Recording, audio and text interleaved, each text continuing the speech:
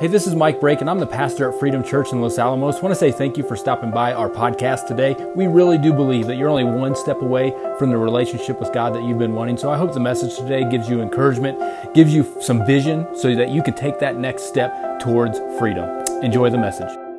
You can't fight spiritual warfare with religious activity. But for us in this room, there is a lot of pain and wounds that have come from within the church, where you have been in another church somewhere and you've been wounded, and it hurts, and it has taken a lot of effort for you to even come in here, which is why I'm so grateful for so many of you to have that courage, to have that strength, to get over the anxiety to come. And there are so many people out here who love Jesus, outside these walls, who love Jesus, but they've been wounded by the church. They've been wounded by religious activity, and they're hesitant to come in. This guy had felt that pain. Not only has he felt pain from others, not only had he felt pain from being alone, he had the pain from himself, self-sabotage. Like it says, he was walking around and he was howling, crying out, but he was also cutting himself. Some of us may have struggled with that, with wanting to inflict self-pain. Some of us, we can't even identify with that, but it's a very real thing. It's a very real thing. I work with teenagers a lot, and in November, I'm going to go teach in the high school for the health classes, and I get to speak on suicide and depression. And I've been doing that once a semester for the past 10 years in the health class. And I will ask the question in every single class, how many of you know or have known a cutter, to the teenagers? How many of you, raise your hand if you know or have known a cutter? You want to know the percentage of people who raise their hand? It is like 95, 98, if not 100% in almost every class. There's a few that don't. It's legit. It's real. And even if I don't, see, for me, I'm like, I don't get it. I don't understand that. Why would you ever cut yourself? But it doesn't matter what I understand and what I don't understand. It is reality for this person. And because I love them and care for them, I'm going to try to put myself in their position to try to love them, try to understand what is going on because they're hurting. But for you and I, we maybe say, well, I don't cut myself, so again, I don't relate. But this man was out of control. They could not contain him. So you can't tell me that there are not areas in your life where you are out of control. In your spending, in your eating, in your sexuality, in your online usage. Like, I could go on and on and on, and how we're addicted to political news networks and TV, how we can't make it through in a stressful moment without having to go home and have a drink to make it through. Like, we are out of control. And if I would go through and try to knock out the spirit of the Pharisee in every single one of us to get to the root issue of where you are out of control. And once I got done with the stuff that you can see, we'd start working on the things that you can't see, where we're out of control in our gossip. Like, we just have to talk. Like, it's in there, it's juicy, and you have to tell. Or we're out of control in how we judge other people, or we are out of control in how we compare ourselves to others. We see what they have, we see how many likes they have, we see how many followers they have. Like, we can't stop comparing. We want. And we get out of control, and it wounds us, and it wounds others. And some of us, we deal with that pain because we've inflicted some self-sabotage in our own lives as well. And if that weren't enough, pain from other people, pain from being alone, pain from self-sabotage, this guy's got many demons inside of him. Satan's on this guy. Question I want to ask today, question I want you to think about today is why? Why so much pain on this one man? And as you identify, as you go to some dark places where you're like, I don't want to talk about this, maybe I've already dealt with it, but you're dealing with some wounds in your life. Maybe there's something right now that has been hitting you, or maybe there's something that's a scar that's been there for 30, 40 years, and it's still a fresh wound in your life. Why Why was I wounded? Why am I dealing with this hurt? This is not a fun topic, and I want you to see, I hope you see today, that through this man's story, the last one picked on the team to be on Jesus' team, this guy, scary dude, running around, naked streaker, yet Jesus goes to this man. I hope you see, I hope God speaks to you today, that His Spirit is here speaking, that you see there's a lot of hope, and there's healing, and there's purpose, and there's grace to be found today. That's my prayer. That's my prayer. Let's keep going. Let's keep going, because I want to unpack as to why. It says, when Jesus was still some distance away, the man saw him, ran to meet him, bowed low before him. With a shriek he screamed, "Why are you interfering with me, Jesus, Son of the Most High God? In the name of God, I beg you, don't torture me." I heard of a Sunday school teacher once telling his Sunday school class, "Hey, I wish everybody would buy into demon theology." You're like, what? Am I in the wrong Sunday school class here? What's going on? He said, no. He got like a little smirk on his face. Whenever a demon met Jesus in Scripture, when you read it, they always got it right. So I'm going to teach you some things about demon theology. First one is, they know who Jesus is. They know exactly who Jesus is. The guy that everybody was afraid of. The person that no one could contain. That person saw Jesus coming, and he was scared of Jesus. Like we have a picture in our mind that it's like this boxing match between Jesus and Satan, spiritual warfare, and they're duking it out. No, this isn't even a fight. There's one person in control from beginning to end, and it is Jesus. Like there's no fight here. This guy's bowing low. He's running to Jesus as soon as he sees him, and he's bowing low. They know who Jesus is. Which is why I say this a lot. It is important for you to name your hurt. Who hurt you? What is causing your pain? If you can name it, then I know a name above all other names that is more powerful than whatever you have gone through. It is more powerful than your trial, more powerful than your storm, more powerful than anything that is going on in your life. If you can name it, there's a name above that name that you can point to where there's hope and there's healing to be found.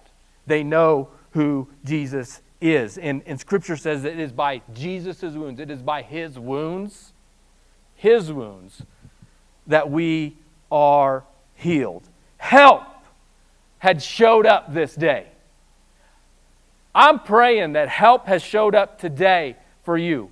This man was under pain, under affliction, under abuse, and grace showed up that day for this man.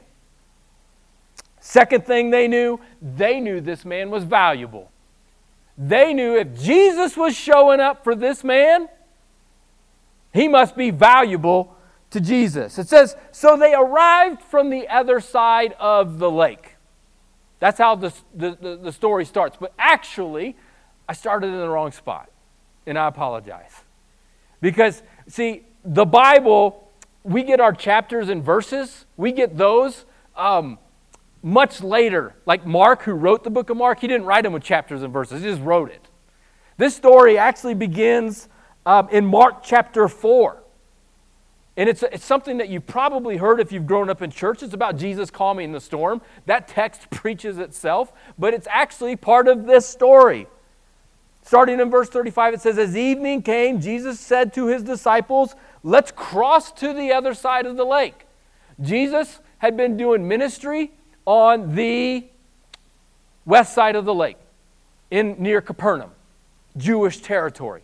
Capernaum is a place where Jesus did a lot of things. Capernaum stands for city of comfort. He says, let's go to the other side of the lake. Now, these guys were fishermen. These guys were in the boats, but they weren't used to traversing about this 6 to 8 mile journey across the lake, because the other side of the lake, the land of the Gerasenes, where this guy was not Jewish territory. They're going to encounter some pigs. You don't do pigs in the Jewish territory. This was Gentile country. And Jesus says, let's go to the other side of the lake. Guess what? He didn't tell them why.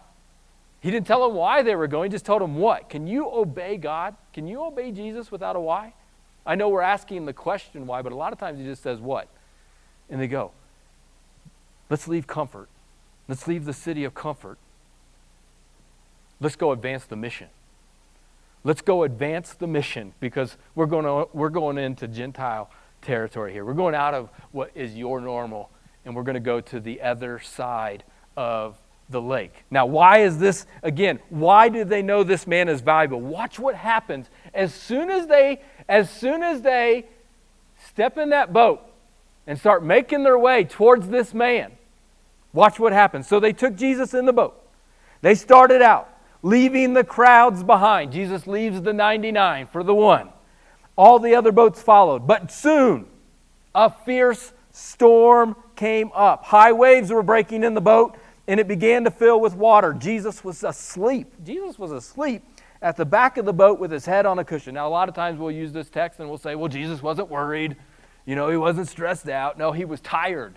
If you read the Mark chapter 4, he was preaching all day long to a large group of people. Dude was tired. Okay? The disciples woke him up. Again, these are guys that are trained fishermen. They know how to work a boat, but they're done. They're like, their hope's gone. And he says, teacher, don't you care about that we're going to drown? Okay, and I just want to say this. I want to give you permission. If you're in a spot right now where you're like, God, don't you care? You're going through some stuff. You're going through a storm. And you're like, God, don't you care what's going on?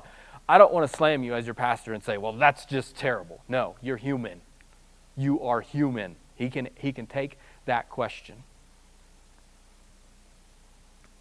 So Jesus, he woke up and he rebuked the wind and said to the waves, silence, be still. Suddenly, the wind stopped and there was a great calm. Amazing, because I try to do that with my kids. Silence, be still. I can't, they're still running around. And here Jesus says that to the wind and the waves. Calm. Then he asked them, why are you so afraid? I don't know if he was rebuking them. I kind of see it more as kind of like a smirk. Why are you so afraid, guys? Did you have any faith? Come on. Disciples were terrified. We would be too. Who is this man? They asked each other, and that's the most important question all of us have to ask. And even the winds and the waves obey him. Listen, we're about taking next steps here. Nobody here is perfect. We all have a next step to take. But if you're gonna start submitting to Jesus' kingdom and following him, you better believe as soon as you start crossing over to the other side to advance his mission and not yours, expect conflict. As soon as you take a step towards advancing his mission, expect conflict. What happened here? A storm arose. Who started the storm? Climate change? I don't know. Was it Jim Cantore from the Weather Channel? No. He would be there to cover the storm. All I know is Jesus is going to advance the mission, and with this storm, as soon as he goes, it comes up. I don't think that's coincidence. And Jesus, it says, the scripture says that Jesus rebuked the storm. I think there's a spiritual element in here. I don't see Jesus rebuking things that aren't of evil nature. Can Satan control weather?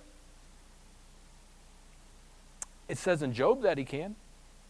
In the book of Job, he controlled some weather to destroy his life. It doesn't say that all storms are from Satan, but they can be. I don't know how to tell, but in this case, Jesus rebuked it. As soon as he stepped foot to sail towards, conflict came. There must be something valuable about this man. Jesus was on his way to this man, and storms arose. There must be something valuable. When they get there and they meet this man, in verse 10 it says, the evil spirits begged him again and again not to send them to a distant place. Jesus, we know we got to vacate this man, but we got this area on lockdown. We like it here. Don't send us far away. Listen, don't expect if you've been serving your kingdom for the past 30 years, and then now you're going to start serving his kingdom and taking steps in his kingdom, don't expect the devil to not want to give up any ground. Like if we're going to reach Los Alamos, and we got to understand how important Los Alamos is to this world. It is a unique environment. We always, if you reach Los Alamos, means you reach the lab, which means we reach the world. Because the lab has people coming here from all over the world. And what? They come here for a few years, get plugged in, and then what? They go all over the world. This is a unique place, a unique territory. You think if we start living out our faith and taking steps that Jesus is calling us to, you think Satan, who's had this town under wraps for quite some time, is going to give up any ground without a fight? Expect conflict. But no, it's a sign, if you've been wounded, that it's a sign of your value. See, the demons know that you're valuable to Jesus, and the enemy will not attack something that he's not threatened by. So if you've been attacked lately, you've been wondering why it's been extremely hard, and you're wondering what is going on there, I want to tell you today, in the name of Jesus, there must be something to your life. You are positioned in such a place. You must serve such a purpose in God's kingdom that the enemy is coming at you because you are so valuable and so important to his mission that he's trying to knock you down and keep you down. The enemy's goal, and John 10:10 says, the enemy's goal is to steal, kill, and destroy. And I'm here to tell you, if you've been wounded in the hands of Jesus, something greater is on the way. If there's a storm that you've been going through, something greater is going on the way. I always thought the storm meant that God was against me. No. In this case, the storm meant Jesus was on the way here. Look at Joseph. Joseph meets his brother in the book of Genesis, and it's like, hey, you guys tried to kill me. You meant it for evil. But God took those wounds and he turned it into good. I'm trying to tell you, something greater is on the way. You're wondering why. I'm going through the fiery furnace. I didn't ask for this. I was standing up for you, God. I'm going through this conflict. And no. That was to display God's power to the man Nebuchadnezzar. That was all about seeing him through that. You're wondering why, hey, we've been going through, we were just delivered out of slavery, and now the chariots are racing after us. God, I don't want this. Why? We should just have gone back to Egypt. We would have been better. Now we're going to die. No. In God's hands, when you place that into God's hands, God was doing that to display his power to the nations. When they got through the storm, don't jump ship too soon. When they got through the storm, he said, we're going to the other side. We got a mission to go to on this side. You make it through the storm, you're going to see Jesus for who he is more clearly. There's something important and valuable about this guy. And the demons, they knew that. The question I want to ask you today, because so many of us is, why? Why did I get wounded? Why did this hurt? Why did you allow this? And if you will allow God to speak to you, this is the question that he's placed on my heart to ask you today. Isn't why did this happen? But why did you survive what happened? If you're still here, and you're still living, you got air in your lungs, and you're breathing, I really believe there's something greater on the way in your life. Once you make it through, and he's with you. Now the people come. They say, hey, cast us, don't make us go far away. The demons say this. And then there happened to be a large herd of pigs feeding in the hillside nearby. Makes me think of barbecue. I'm getting hungry. Send us into those pigs, the spirit begged. Let us enter them. So Jesus gave them permission. The evil spirits came out of the man and they entered the pigs, and the entire herd of about 2,000 pigs plunged down steep into the hillside into the lake and drowned in the water. Now, this is a great day for Jesus. Did some awesome ministry, calmed a storm, casting out demons, good day for him. Great day for the disciples. I mean, they're seeing some pretty amazing stuff about Jesus. Awesome day for the naked streaker guy who was demon-possessed, awesome day. You know who this is not a good day for? Those pigs and the pig farmers. Watch what they do. The herdsmen fled to the nearby town and the surrounding countryside, spreading the news as they ran. Listen, they don't have Facebook Live. They don't have Instagram story to say, they're running saying, we didn't do this one. Modern day money, scholars will say that this was anywhere from about $500,000 to $2 million worth of to the local economy. And they're running around saying, no, we were in charge, but this wasn't us. Go, go, go. And so they ran and they spread the word.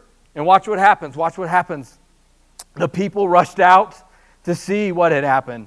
And a crowd soon gathered around Jesus, and they saw the man who had been afraid. Then those who had seen what happened told the others about the demon-possessed man and the pigs. So they're explaining what they saw, what happened, and the crowd began pleading with Jesus to go away and leave them alone. They were angry. They were afraid. But their local economy just got majorly disrupted. And they got upset. And they asked Jesus to leave. Why? This man got healed. And they asked him to leave. Why? It's because the people, it's important, the people cared more about the pigs than they did this man. They put their priority in the stuff more than they did this man. And they sent Jesus away. Demon theology number 3, they know what you value. They know what you value. Mentioned Job earlier. God and Satan are having this conversation in Job chapter 1. Read it. God's like, hey, you see my boy Job? He's an awesome dude. And Satan's like, yeah, he's awesome because you've given him everything. Take away the things that he values. Relationships, stuff, money, things, and he'll curse you to your face. They know what you value, and they will attack what you value in hopes that you will blame God and send Jesus away. Church hurt. We've been hurt by the church, and we value relationships. Your most valuable thing you have is your relationship with Jesus. But he will use church wounds for you to say, God, if that's you, I want no part of that. And you will push Jesus away because somebody offended you in the church. And Satan says, he wants, his goal is division, is separation. And mainly, he will use anything he can to get you separated from Jesus. And here he used the pigs because he knew that's what they valued. Now, Jesus gave them permission. What's up with this? Spiritual warfare, people. Spiritual warfare. What he meant for evil, what the enemy tries to attack and send you away from Jesus, Jesus at the same time means for good. Here's the thing. He's trying to show them, hey, look at me. I am everything that you need. You're putting your stock in this and you don't need it. The rich young ruler comes and says, Jesus, let me come follow you. What do I got to do to come follow you? And then Jesus says, sell all your possessions and your stuff and then come follow me. That's a distraction. All of this stuff is a distraction and you're losing focus on who I am. Your most important thing is following me, not this stuff. Sell it and come follow me.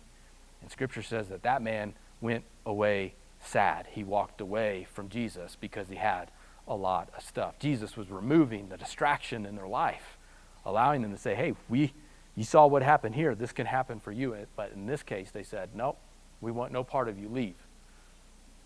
And so he does. He's not going to fight you on your own decisions. He's going to try to call you out, but if you want to walk away from him, if you want to send Jesus away, okay. So it says, as Jesus was getting into the boat, the man who had been demon-possessed begged to go with him. Jesus, don't leave me with these people. Get me out of here.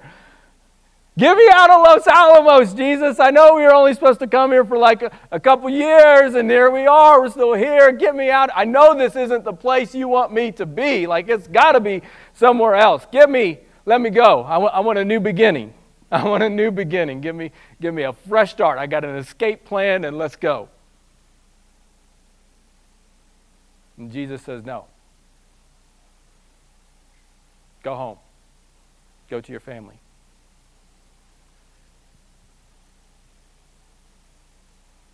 See, a lot of us, we want an escape plan. We want to get out. Jesus says, no, and a lot of times, because we're going to leave here talking about our wounds, and we're going to walk out these doors, and guess what? Those wounds are still there. But when this man finds healing, he says, I'm not going to deliver you from it. I'm going to deliver it from you. You're staying. And there's a purpose. There's a purpose. Don't miss this. This is why all of this is to wrap this up here in what I feel like God is wanting me to say to you guys today. It says, what Jesus said, no, go home to your family. Tell them everything the Lord has done for you and how merciful he's been. Tell them about my character. So the man started off to visit the 10 towns of that region and began to proclaim the great things Jesus had done for him. And everyone was amazed at what he had told them. So many times we want a new beginning.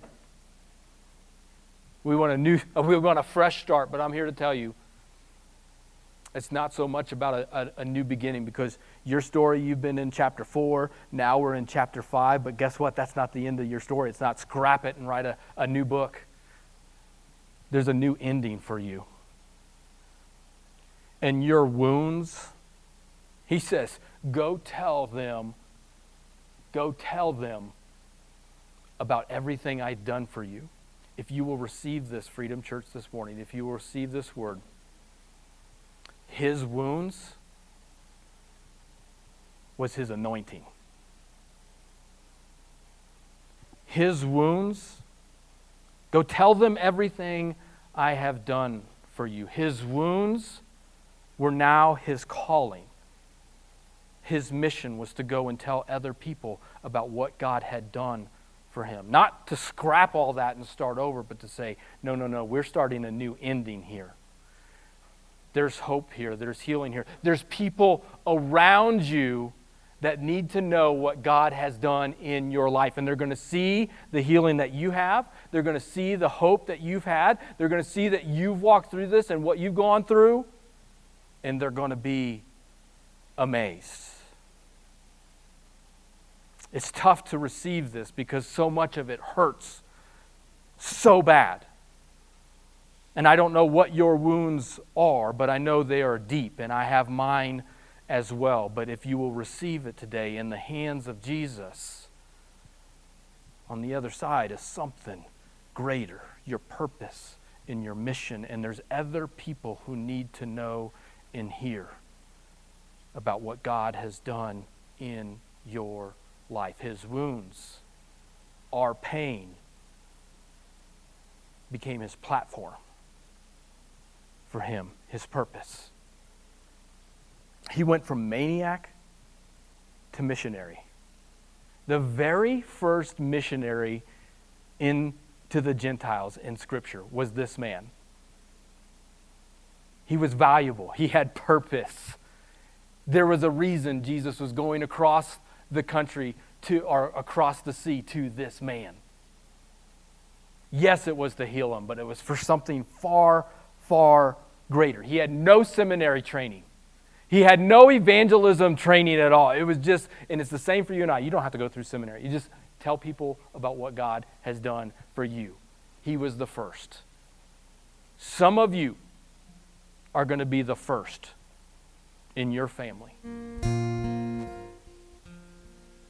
You might be the first to break a generational curse. There's been addictions that have gone through the line, and you're going to be the first. Some of you are going to be the first, maybe to be a missionary in your family, maybe to be a pastor in your family. Some of you are going to be to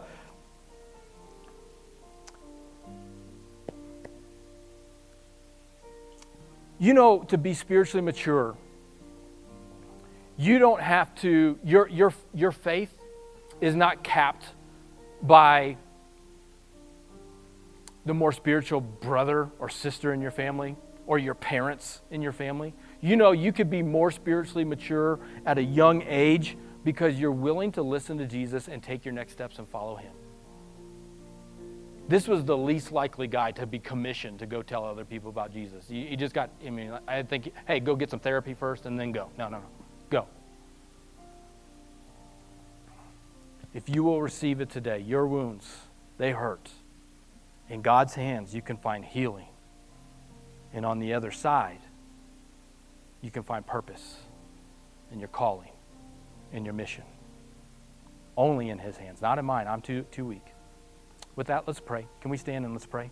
Thank you again for listening to the podcast at Freedom Church in Los Alamos. A few next steps that you can take coming out of this. One is head to our website and let us know just exactly how we can help you take your next step. Also, if we have had a positive impact in your life or in your family and you want to partner with us financially, you can go to our website and click Give. That will get the message out so we can impact more people through this ministry. And finally, click the subscribe button. That way you get the latest content from the podcast, as well as rate it, review it. That will help get the message out to others. Hope you have a wonderful week. Thanks again for listening.